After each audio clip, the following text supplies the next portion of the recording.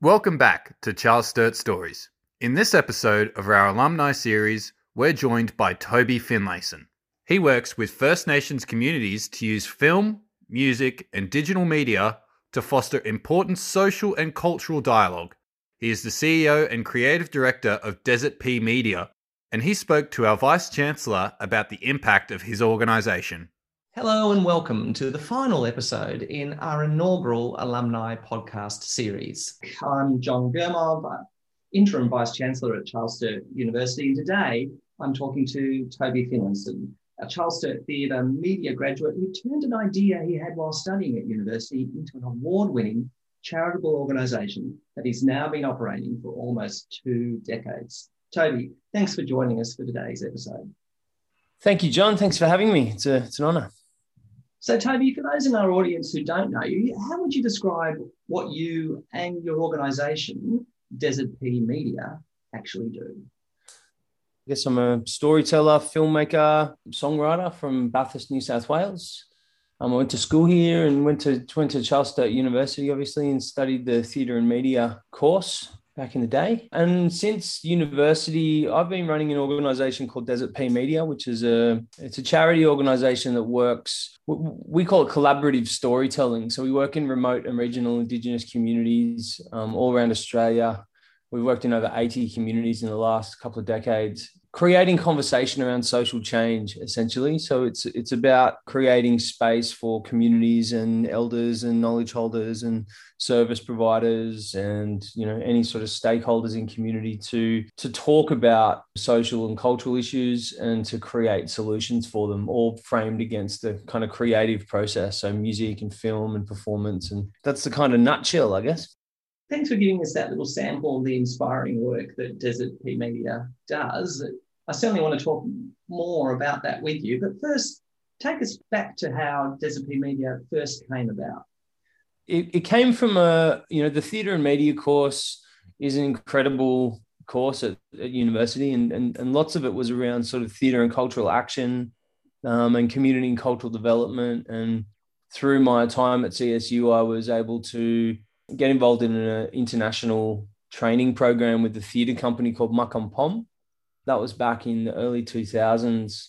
And they're based in Thailand. They're a theatre foundation that uses like theatre and performance as a way to advocate awareness of cultural and social issues in Thailand, working in sort of up on the Burmese border and the child prostitution drawing areas and heavily HIV affected areas back in the day. And so I went over and studied with Makampom I did their study tour, which students still do from CSU today. And I went back and took a year off, deferred for a year, and went over to Thailand through the international school. I got an internship to study at Bangkok Uni for 6 months and to also study with Makampom with the theatre company. And I brought some of those skills back to Bathurst. And upon returning, I pitched to the theatre media course and to the lecturers at the time and the course coordinators this idea of starting something here in Australia that utilises some of the similar principles that I've been learning about with disadvantaged communities. Just at that time, there had been a closure of one of the courses. What was it? Online media production course. And they had a charity left over that they used to raise funds for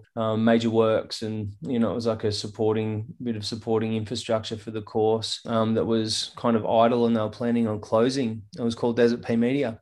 And so they basically, you know, saw the merit in the vision, and we had a general meeting, and yeah, that's where it all began. It's lovely to hear, and it's that from little things, big things grow, and it makes me really proud to hear that Charles Sturt is part of your story and the story of Desert Pea Media. And you know, you've had this long-standing, successful organisation now, and it's really doing significant and impactful work and affecting a whole range of communities. Can you tell me something more about the campaigns and projects that Desert Pea Media has worked on in Australia, and are there any that particularly stand out for you? Yeah, great. There is actually, I think this is, I'm just looking at your background, John, this is stuff that I think you'd be interested in as well.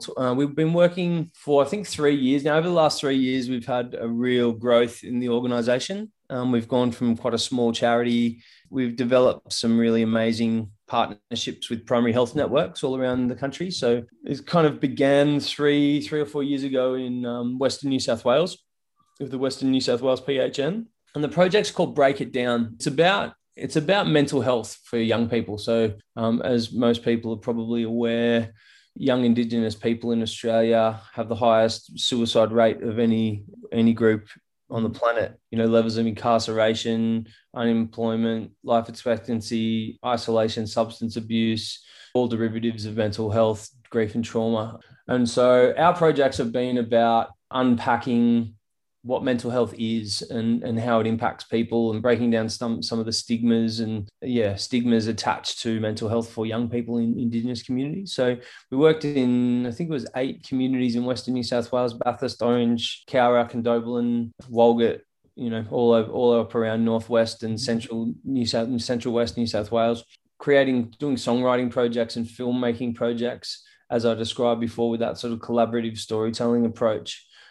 And it was just amazing. We did a big road show at the end of the trip and then at the end of the tour, and went back to all the communities and held these mental health and wellbeing events that premiered the work and created this kind of community-driven conversation around the derivatives of ill health and where they come from and how we can change it as a community and as individuals and families. A really beautiful sort of reflective process.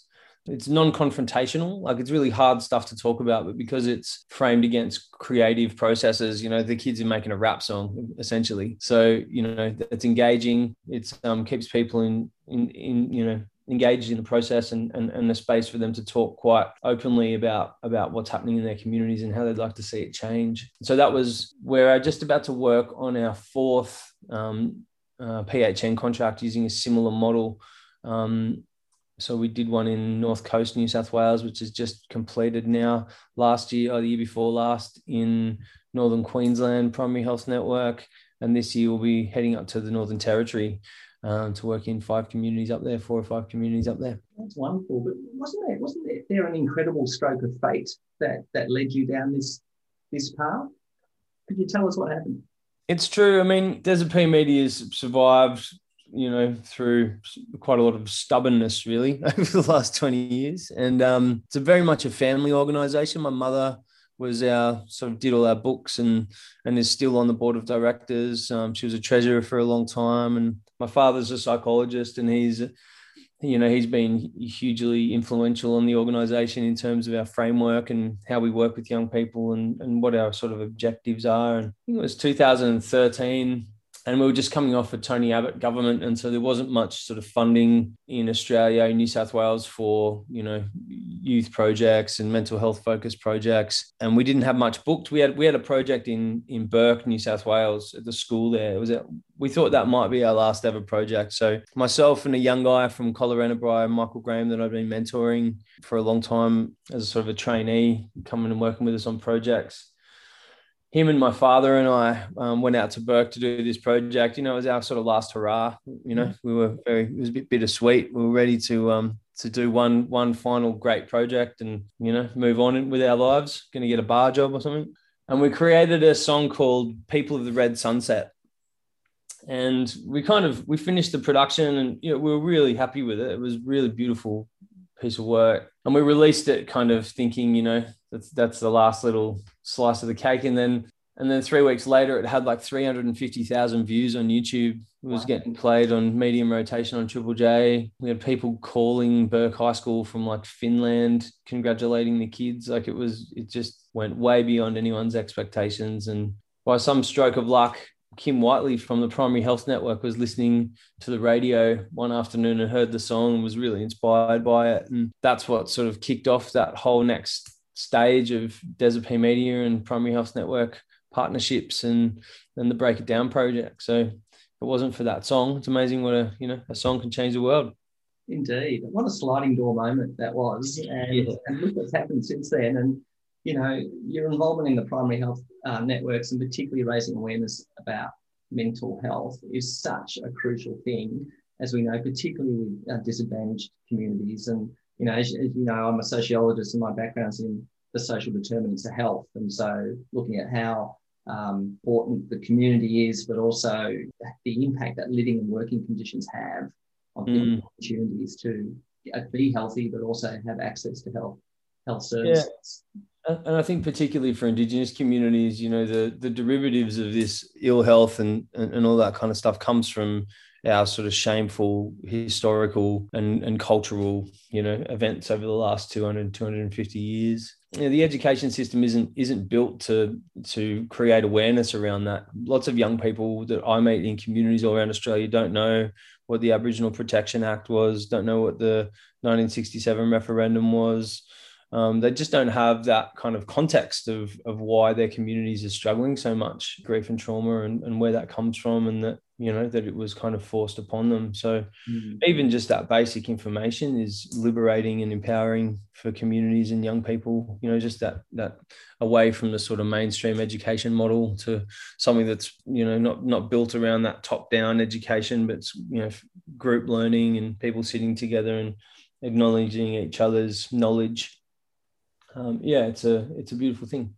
Look, it truly is. And, we're trying to do our part at Charles Sturt, as you know, through our various health science degrees. We have incorporated mental health training and have specific pathways for First Nations students. And all of our degrees incorporate and cultural understanding and ensuring cultural safety amongst our practitioners. But look, back to your Break It Down project. I mean, I've been told that as a result of it, that Desert Pea Media has tripled in size. I'm just curious, what are you up to now? We have grown a lot, and we've, it's like we've been breathing, expanding and contracting a little bit. Like COVID had a big impact on our organisation. We just reached our kind of peak at the end of the year before last. And so the realities of COVID kind of brought things back to earth a little bit. And we're really excited now about the new project that we're about to begin.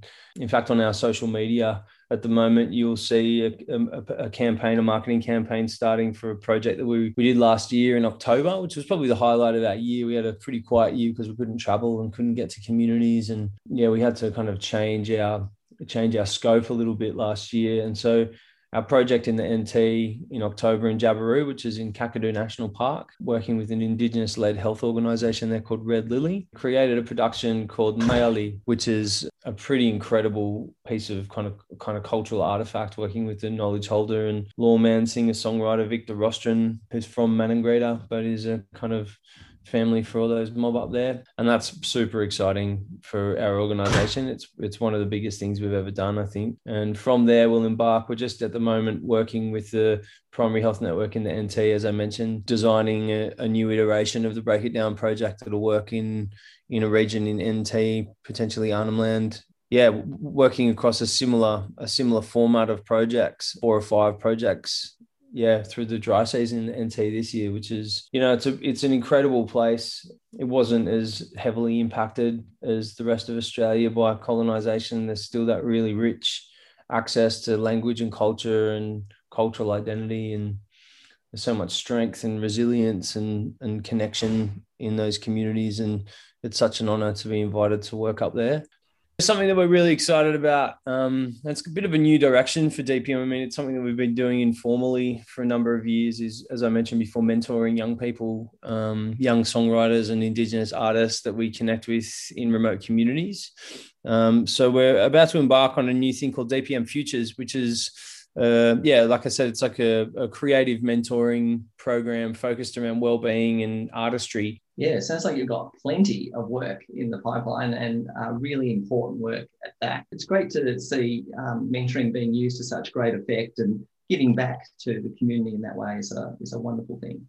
Toby, it's been such a pleasure chatting with you today and hearing about the incredible journey you've taken with Desert Pea Media since its formative days at Charles Sturt. But just before we wrap up, I wanted to ask you if you had any advice for any budding artists and creatives out there that might be listening. Well, I think what CSU is doing around, creating opportunities for education in places that are around cultural safety and working in communities. I think that's a really important, lesson to learn when you're a creative wanting to do community cultural development work.